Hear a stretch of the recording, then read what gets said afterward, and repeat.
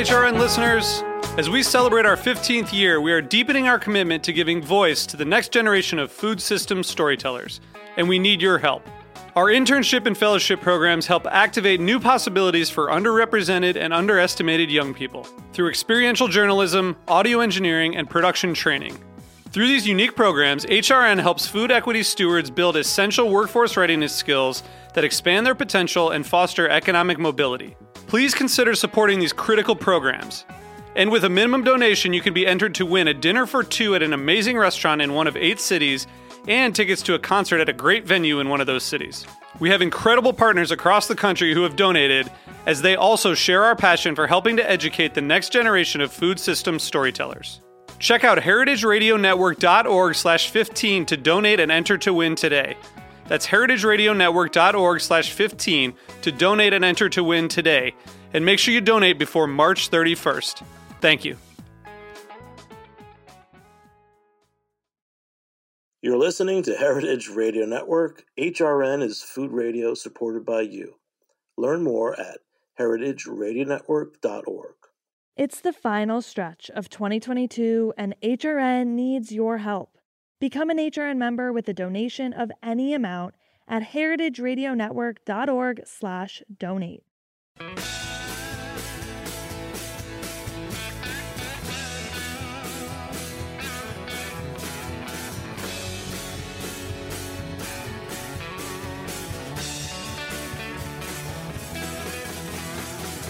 Hey, welcome to Beer Sessions Radio on Heritage Radio Network. It's Tuesday, December 6th, 2022. I'm Jimmy Carboni. I'm the host here on Heritage Radio Network. So we've got another Colorado show with our friends from the Western Slope out there. So we're going to go around the room and introduce each other. I'm Jimmy Carboni. I'm the host of Beer Sessions Radio. Em? Hi, everyone. I'm Emily Hutto. I'm the founder at RadCraft. Great. And Mark? And I'm Mark Youngquist, founder and owner of Dolores River Brewery. All right, guys. Em, this is our second week in a row. And last week we were in Denver talking with Lone Star and Resolute. And this week, you're going to tell me about your coloring book and a little bit more about RadCraft, because I know that we've worked together on and off the last couple of years. I met you through the Craft Maltsters Guild. Looking forward to meeting you at the Craft Malt Conference. March 16th to 18th in Portland, Maine.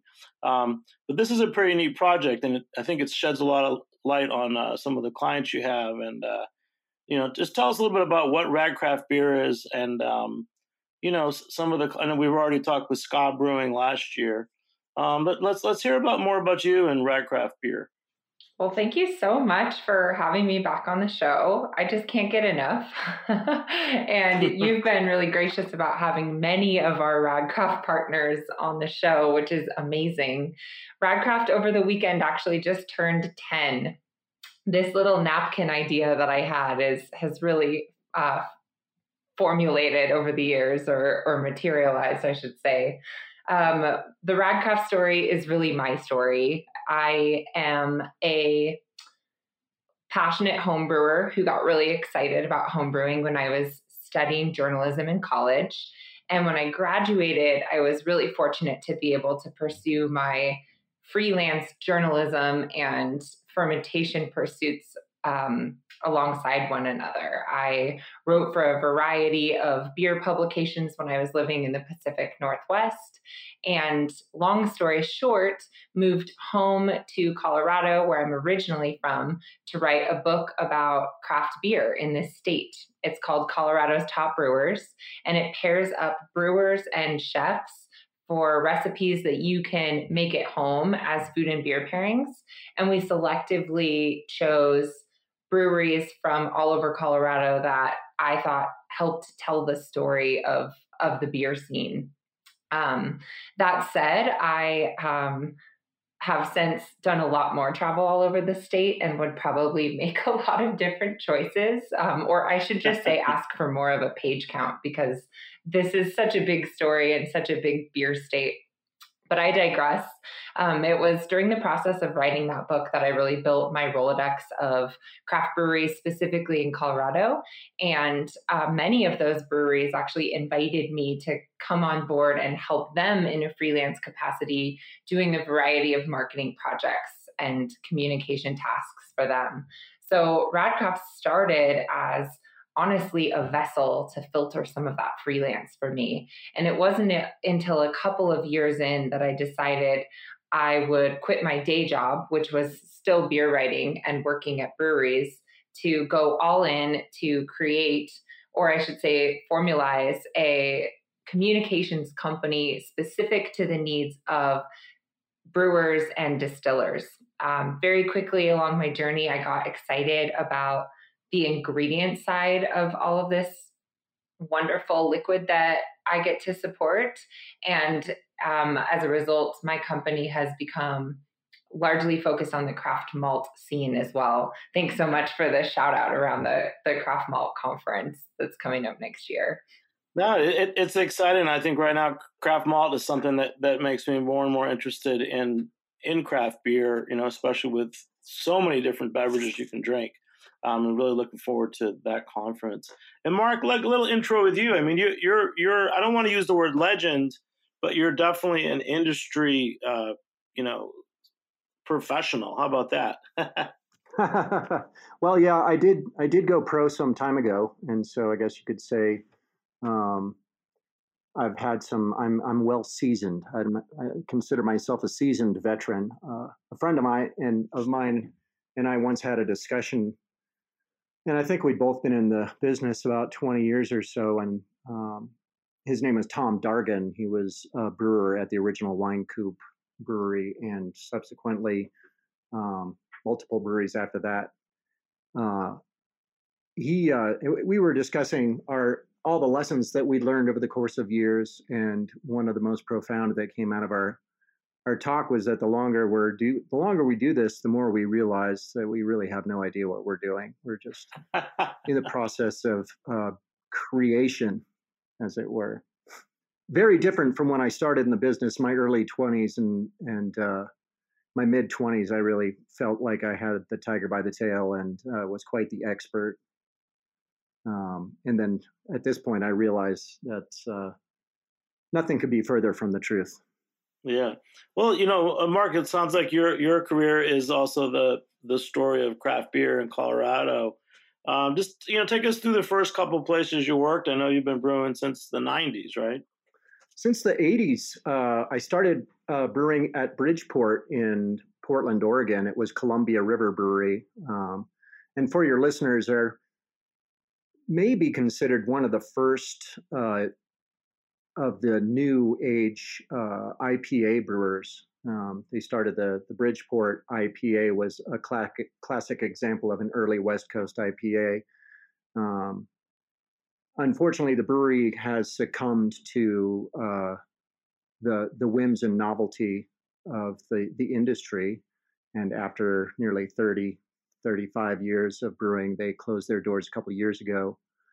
It's a common story and a shame, in my opinion, but it is not. It is the nature of how business cycles work. I worked there until early 1990 when I moved back to Colorado. And I approached John Hickenlooper and Russ Shearer of the Wine Coop, who had just opened the Wine Coop the year before, and asked them if they'd be interested in opening a second location or another brew pub up in Boulder. I figured that was probably the next logical place to go. The Brewers Association was up there, and it was a college town, and it seemed like a good fit. That partnership didn't work out, but I did find another potential partner up there, and we opened the Walnut Brewery in late 1990. It was a brew pub, and it proved quite successful. Our second week of operation, we decided we needed more tanks than we had, and as is the age-old story. And so we expanded the facility, and it wasn't a year later that the Boulder Brewery was nearing a desperate station, I guess, a desperate place where they were actually in receivership to their debtors. And my partners, my financial partners especially, were excited about the prospect of taking over the Boulder Brewery and reopening that, where it hadn't technically closed, but they were living on very borrowed time. And so we bought the Boulder Brewery out of receivership and reformulated the recipes and redirected the business in 1991. And in late 1991, we built the Rock Bottom Brewery in downtown Denver, which was a proverbial ghost town at that point in the 16th Street Mall.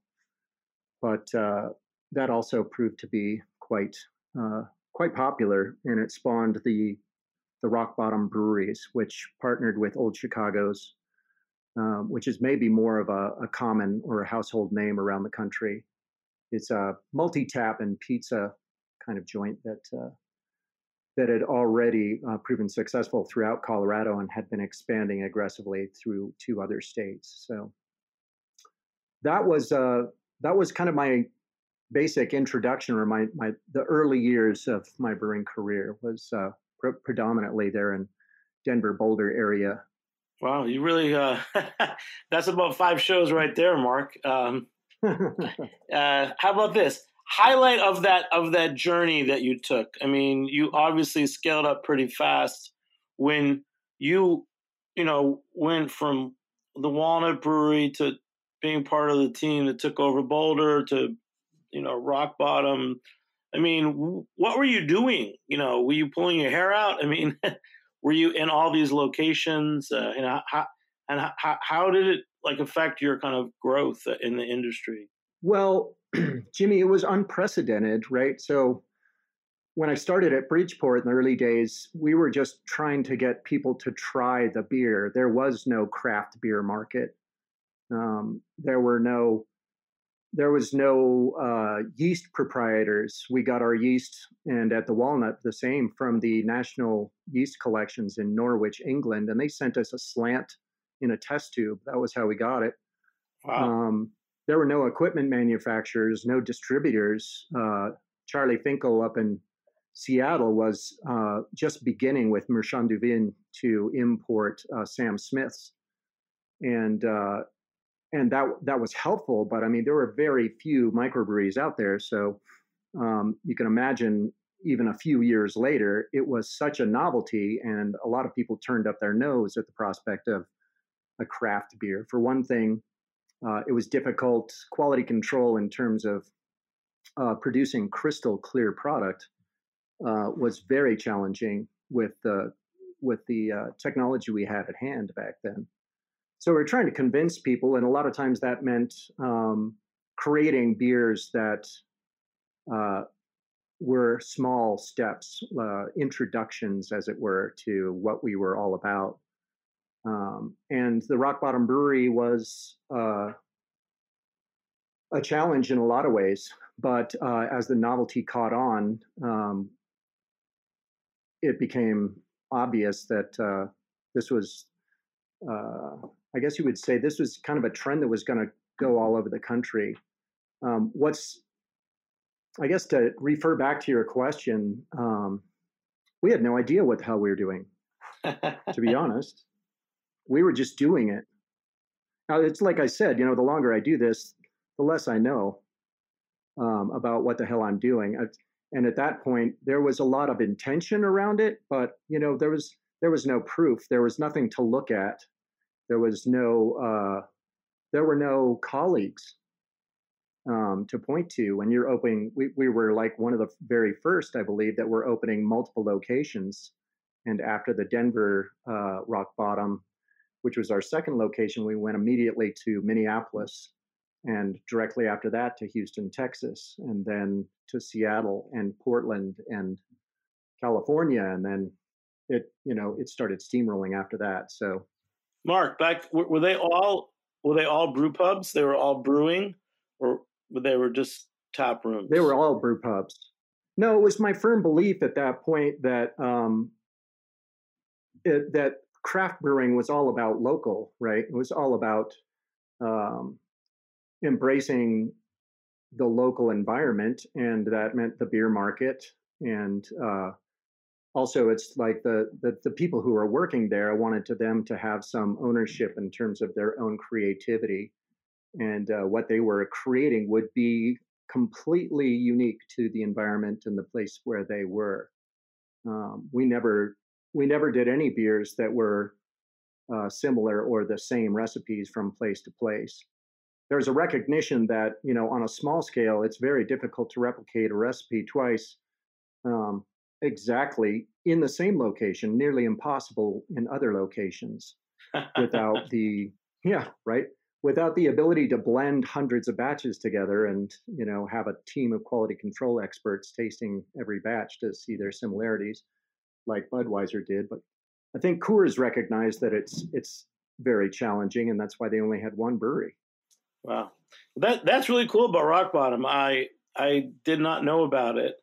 Were there a couple highlights from different locations that stood out in terms of beer or anecdotes? I mean, were you traveling a lot? I was traveling incessantly, and that was a lot of fun initially, as it can be when you're 26. But as you get older, it starts to wear on you. I guess some of the anecdotes that came up, one of the first ones that comes to mind was Houston, Texas, and we built this huge, beautiful brewery and pub with it actually had a moat around the outside that ducks swam in, and you had to cross this bridge to get into the place. The brew house was showcased in a beautiful timber frame structure with the biggest pieces of glass ever set and glazed in Houston, Texas, which looked really cool at night, but they were awful to work in. If you can imagine, brew house is already a pretty warm place, and then you put it in Houston, and then you put it in a greenhouse in Houston. So that was a bit of a learning lesson architecturally. But the biggest lesson we learned there is that people in that period in time, and I'm talking 1992 or 3, people in Houston, Texas did not drink draft beer.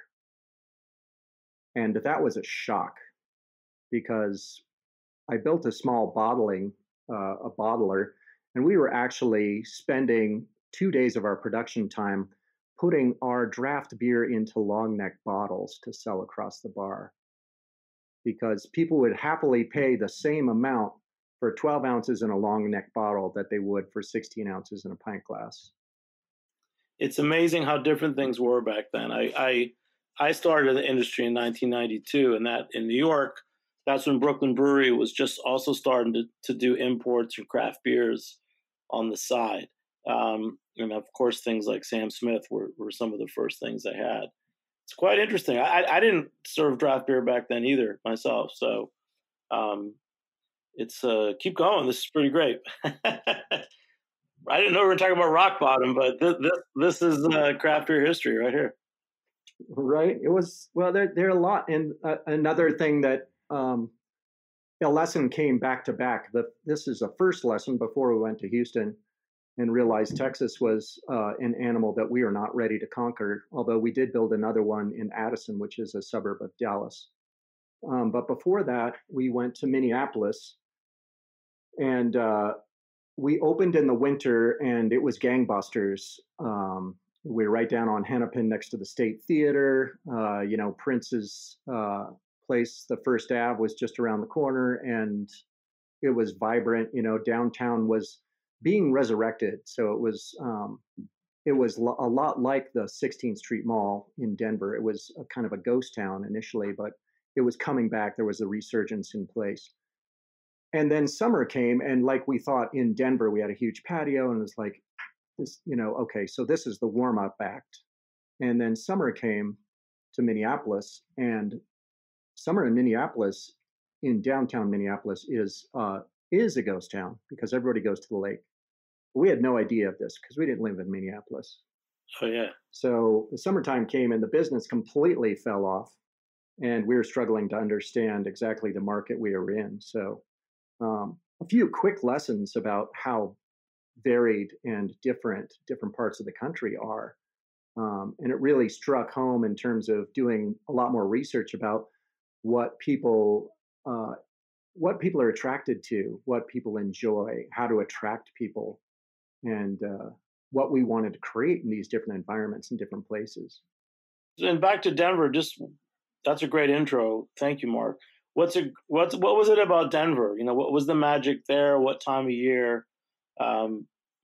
I'm interested in that time as well. So, well, is if you can imagine, I believe the Wine Coop opened in '88, and so when I met John Hickenlooper and Russ Scher for the first time, I'd been brewing professionally for a couple of years, and I felt like, um, well, I felt like I knew that what the heck I was doing, which was ridiculous, of course. But we did get to the point of discussing lease deals and location, et cetera, et cetera. And they down in the Lodo area was basically the homeless district of Denver. It was very rough and rugged. Although Union Station, the train station, was down there, there was a whole lot of reasons not to go to that area of Denver. And so they got a lease deal on a big, beautiful old building that needed a little work, but industrial style, for 25 cents a square foot, which is absolutely ridiculous now to even consider. But downtown Denver had gone through a big oil boom and bust and boom and bust again, and so a lot of the downtown spaces were not receptive or conducive to walking retail. Like there were a lot of big glass skyscrapers down there that didn't have the ability to turn into a vibrant downtown space. If you know what I mean, there's like no storefronts.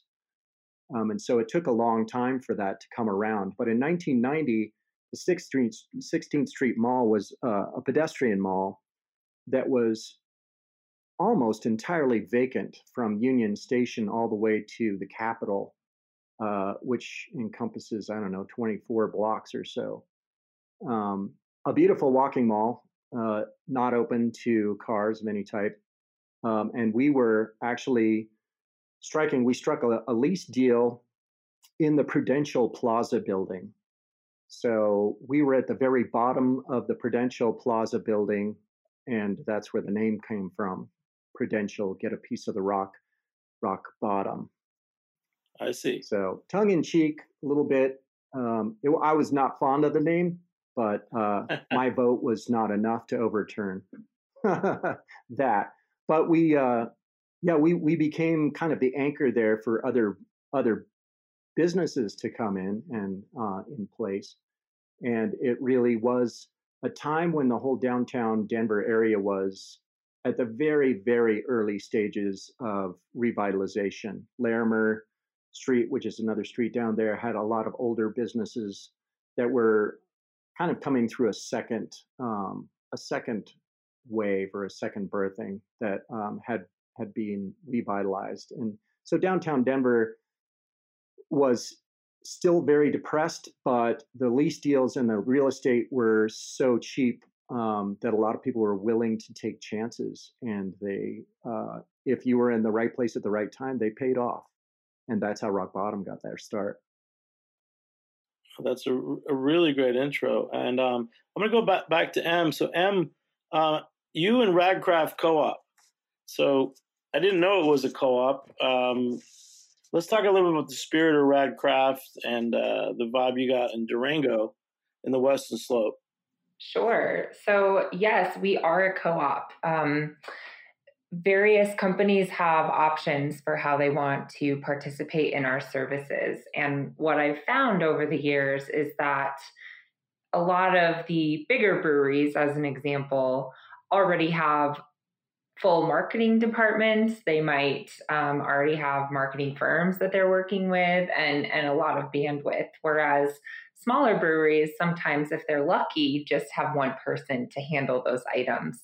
And so when we're talking about, frankly, pricing, there were a couple of years in the beginning of our life that people would come back around to me and say, well, there's just no way that we can afford to hire you as a part or full-time marketing source for us.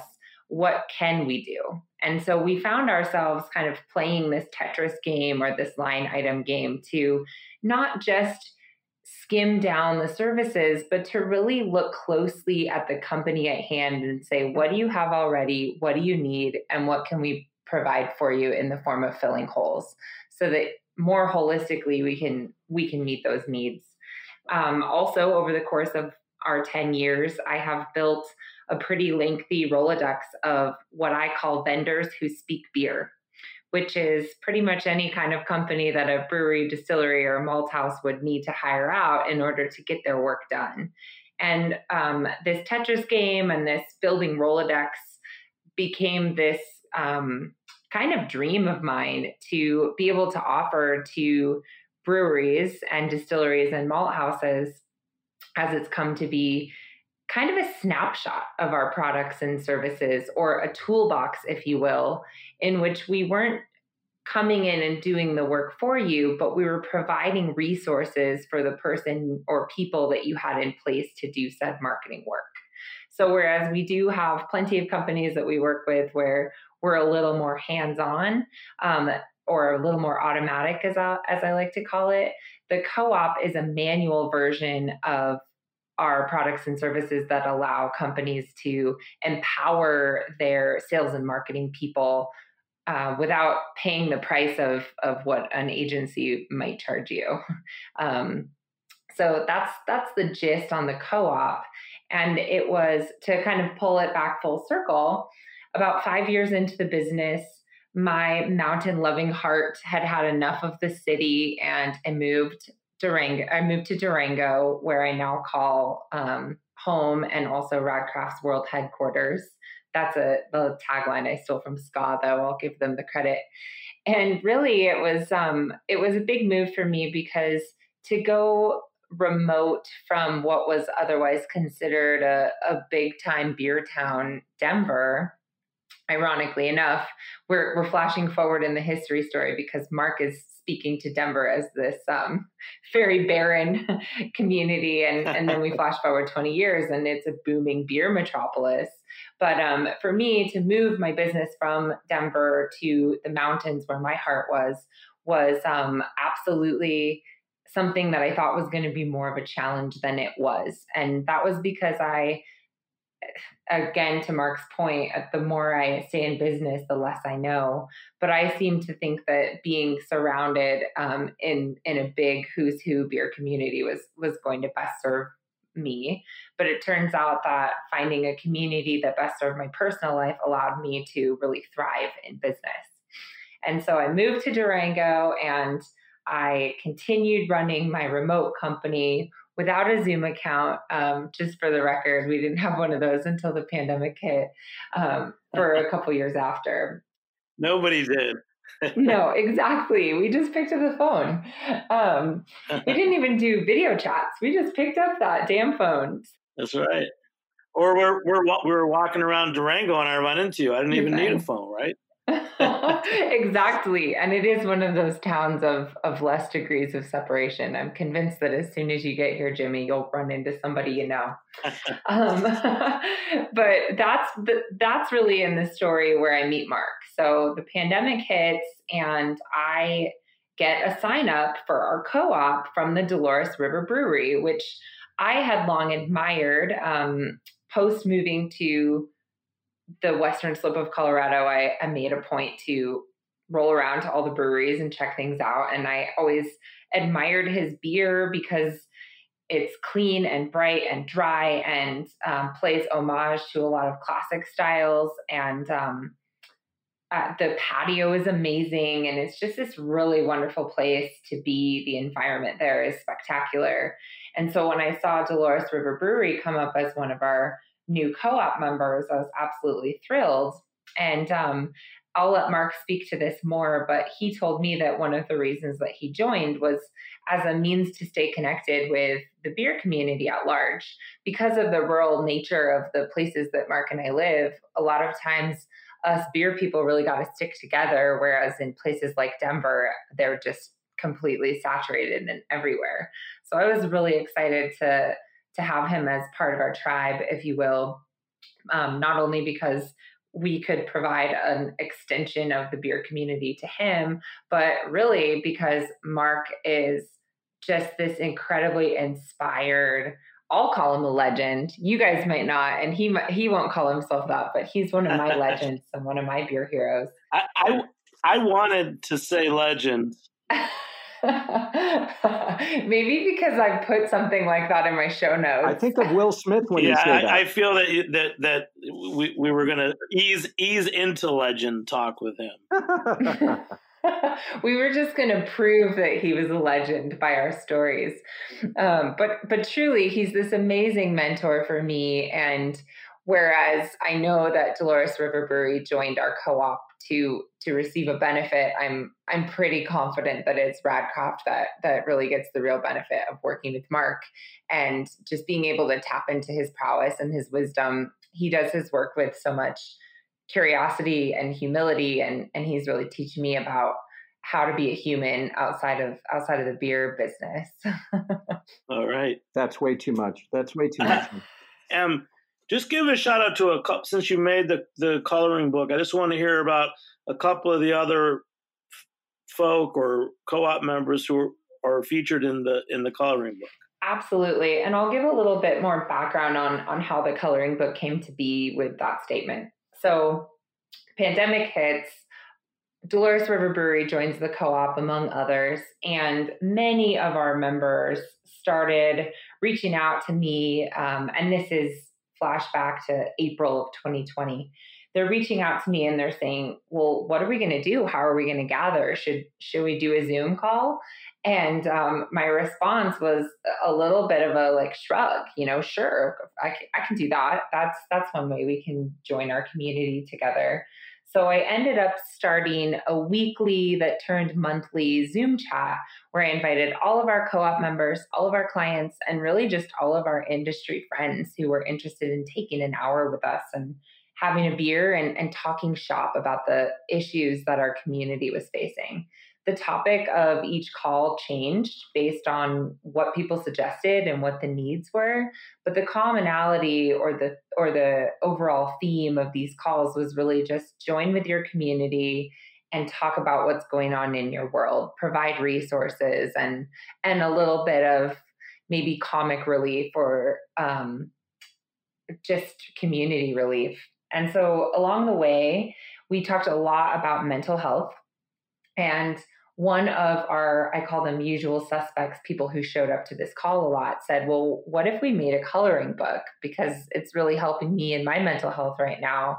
And so many folks on the call agreed and encouraged us to go forward with it. So we ended up doing just that. I have an amazing designer, Shelby Martin, who used to work with us full time and has since moved on to less beer-soaked pastures. And she created this book based on the logos of many of our partners that we work with. Those partners include some folks you've had on the show already, including Scott Brewing and Riverbend Malt House. And maybe, I don't know if you've had Root Shoot Malting on the show, Jimmy, but they're another malt house in Colorado who we love. I'll give some other shouts to some folks who are included in this year's book, including Bootstrap Brewing, Brews Beers, the Craft Maltsters Guild, who I know you know, Elevation Beer Company, Goat Patch Brewing Company, Lone Tree Brewing Company, who was on the show last week. We actually have 32 companies that got involved in this, what is now the second year of this coloring book.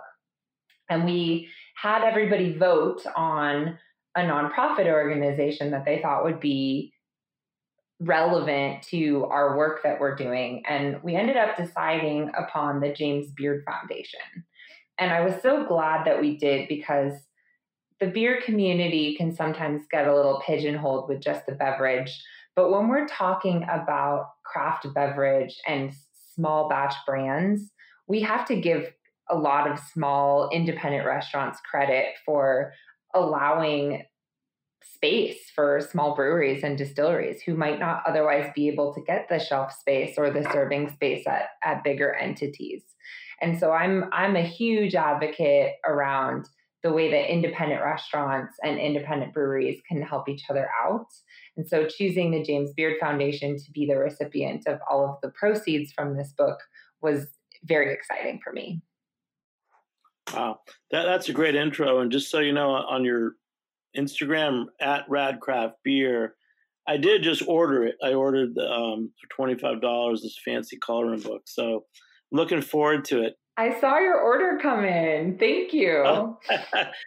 Well, it's I gotta put my money, my little money where my mouth is. So but hey, I'm gonna take a short break. We're gonna be back in a few minutes on Beer Sessions Radio. All right. It's the final stretch of 2022 and HRN needs your help. Our goal for the winter membership drive is to raise $30,000. Become an HRN member with a donation of any amount at heritageradionetwork.org/donate. Through creative educational reporting, storytelling, and live events, HRN delivers thought-provoking exchanges about the real issues affecting our global food system. Your donation also supports our internship program, an essential part of HRN's work that educates the next generation of journalists. Donate at the $90 level before December 31st, and you'll receive a limited release HRN t-shirt designed exclusively for HRN members by artist Chema Scandal. When you become an HRN member at any level, you'll be the first to know about special events and get news updates created only for Food Radio insiders. Help us meet our end-of-year fundraising goal with your tax-deductible donation. Go to heritageradionetwork.org/donate and become a member today.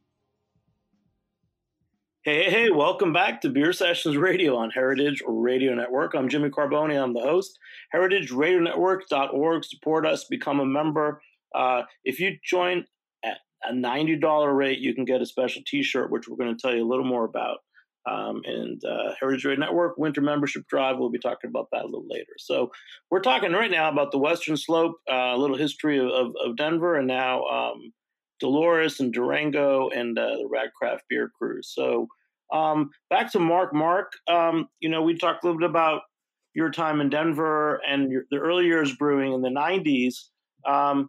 And, you said that Denver was really just getting started back then.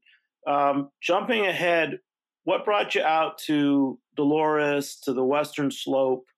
Tell us about that part of Colorado, and what was it that attracted you there? Thanks, Jimmy. I think there were a lot of reasons that I made a move to the Western Slope. I was living in Boulder at the time. I had my first child. Actually, my wife was quite honestly mostly responsible for that, although I did contribute. And Boulder was a really odd place at that time. It started when I first moved there, and my memory of Boulder was that it was a very athletic town, and it was a very entrepreneurial town. We had colleagues, in terms of like the first soy food products with White Wave was out there, and of course Celestial Seasonings was a huge deal with their tea company. Boulder Beer started in 1978. And there were a lot of great companies that were born in Boulder. It was very vibrant, both athletically and entrepreneurially. And there was a shift going on. And there are a lot of reasons for that. But I found myself attracted to a little more wide open spaces. I could put that in conjunction with the fact that I was traveling a lot. I was learning a lot with Rock Bottom, which was keeping me both excited and motivated, but at some point I was learning things I really didn't have any interest in learning, and so the move to the Western Slope was really a way for me to begin my severance from Rock Bottom and from the brewing industry in that way, and create something that had a little more of my own personal character to it. And so that's what facilitated the move. Why I picked the Four Corners region. It's 400 miles away from Denver, and I still wanted to live in Colorado. So I'm about as far away from Denver as possible, and still in the state. That's great to know. So that's called Four Corners out there. I'm picturing it. I'm. It's the Four Corners area. It's Yeah, I'm picturing the things like. There might be cider growing there. There might be some kind of chili peppers. What else? What else is the character of that region for you? So if you've heard of national parks, wide open spaces, Mesa Verde National Park is here. Canyon of the Ancients, Bears Ears, some of the things that have been in the news that maybe your listeners will have heard of. A lot of those things are in this area. The San Juan Mountains. So there are a tremendous amount of natural wide open spaces here, whether you're looking for 14,000-foot peaks or red rock canyons. I can get to the Grand Canyon in 2 hours, or 3.5, I guess. I can get to Moab in 2 hours, and all the red rock deserts, the Colorado River, et cetera. So it's a vastly interesting place.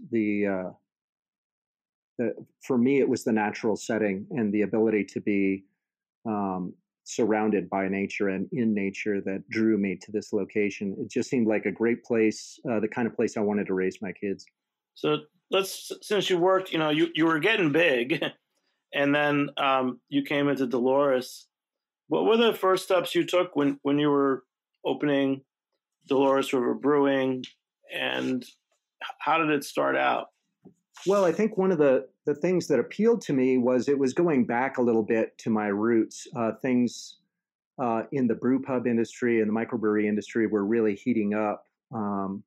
Some of your listeners may remember the first kind of crash of the craft brewing movement in the late 90s, when a lot of people jumped into craft brewing without really any idea what the heck they were doing. And a lot of the concepts were either half-baked or unorganized or underfunded. And a lot of the product was of poor quality, and a lot of the industry kind of went through a crash cycle. A lot of the manufacturers of the equipment had really struggled to overcome those years. But this movement down to Dolores gave me the opportunity to go back to my roots, which was really a place where I could not only educate people about beer and the possibility that there could be something other than Budweiser or Coors, as well as in the area, there was a real rural sensibility. People think differently in rural setting than they do in an urban setting, and it was a real way for me to facilitate an experience in Dolores that would bring more people together, and it's really been kind of the driving passion of the business from day one. I think that's something that Emily and I have in common is understanding a way in which connecting people is far more profound and has longer term impacts than some of the previous or more shallow marketing techniques.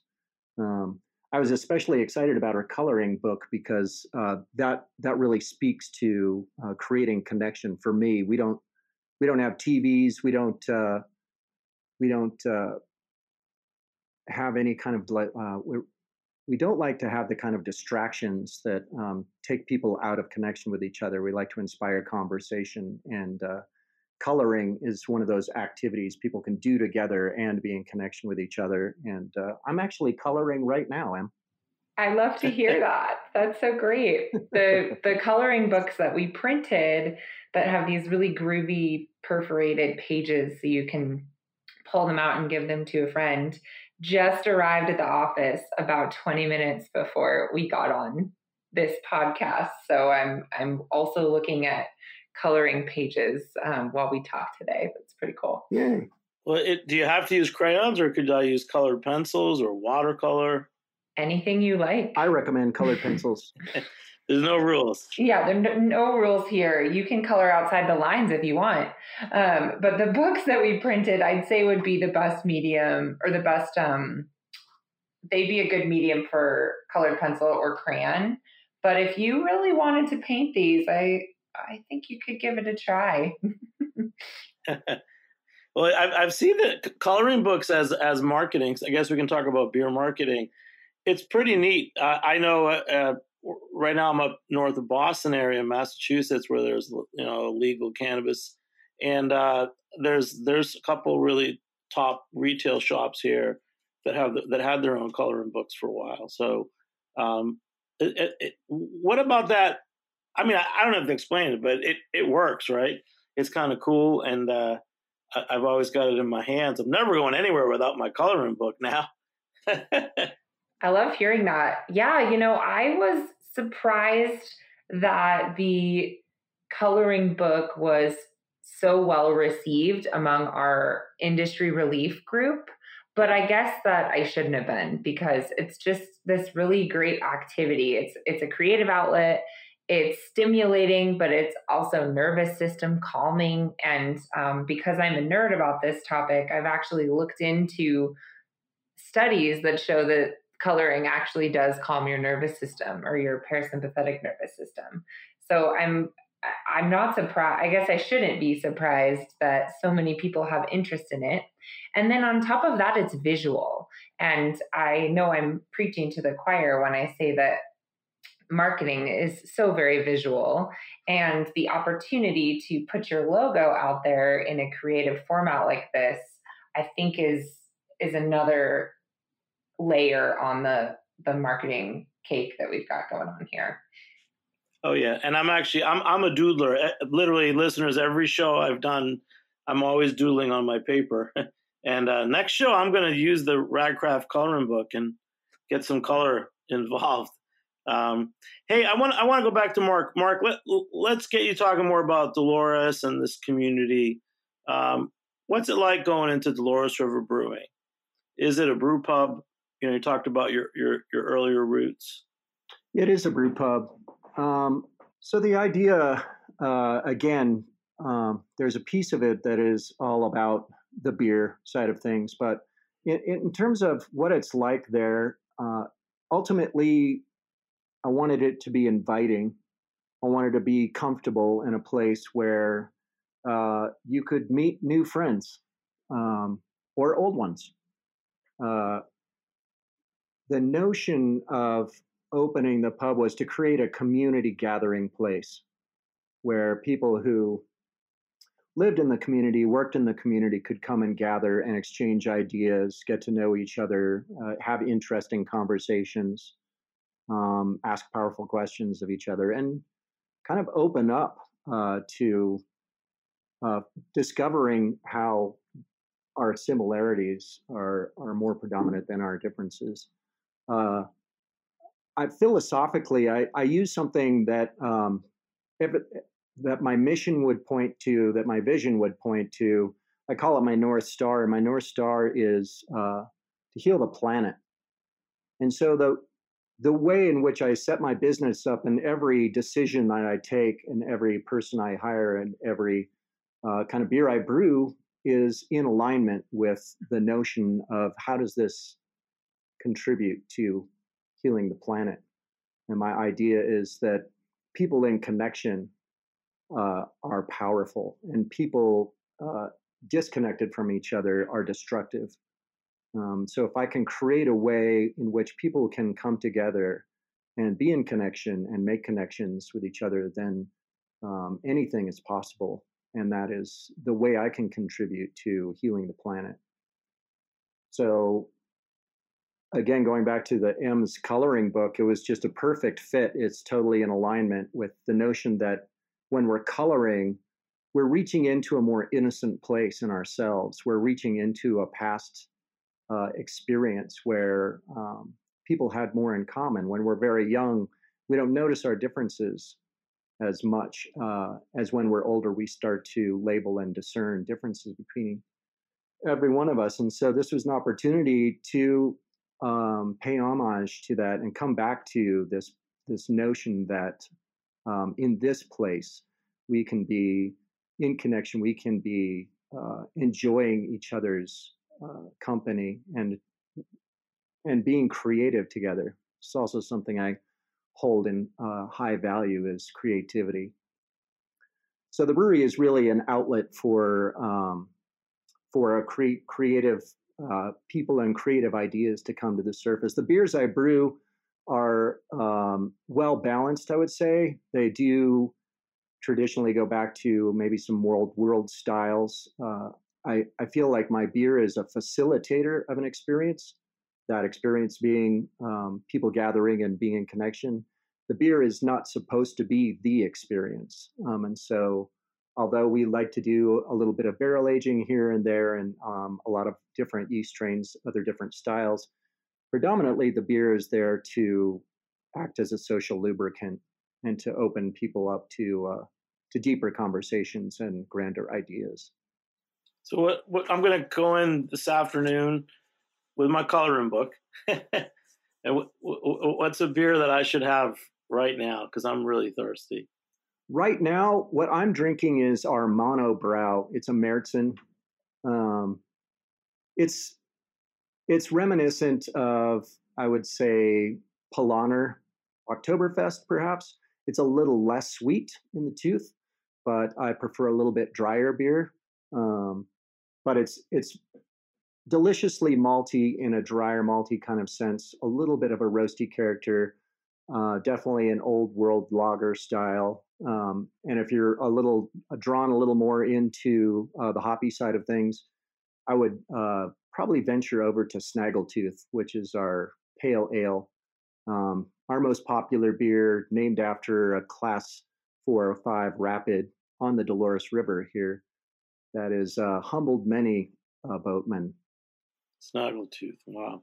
And then with your lager, any brewing technique? Are you doing anything, decoction? We don't have the ability to do decoction in our simple infusion setup, but I do a step infusion mash. We do cool the wort down as low as we can go, or we generally pitch our lager yeast around 46 to 48 degrees and ferment there very cold. So it's at the earliest stages, it's a 30 to 40 day beer, but we are brewing in such a small capacity with such a small audience that that beer will taste its best to me right around 60 days. It sounds really great. I tell you, Em, once again, you're making me want to go out to Colorado and that's the goal. Hit this Western Slope area. You know it, and we will make it out there. I'm just going to give a quick shout out again to the Craft Malt Conference coming up March 16th to 18th in Portland, Maine. And since you mentioned your Märzen, Monobrow Märzen, I'm going to mention Exhibit A, which is one of my favorite New England, mostly craft malt brewers. I have their Focal Point, which is their Märzen also, and a big shout out to Matt, who brews that. So you guys are great. We could talk all night, and I just want to say thank you guys so much for taking the time to join me here on Heritage Radio Network. A big thank you to Armin Spengen, our engineer. Thanks to Mark and Em. I'm Jimmy Carboni, and we'll catch you next time on Beer Sessions Radio. All right. Thanks so much, guys. Beer Sessions Radio is powered by Simplecast. Thanks for listening to Heritage Radio Network. Food radio supported by you. Keep in touch at heritageradionetwork.org/subscribe.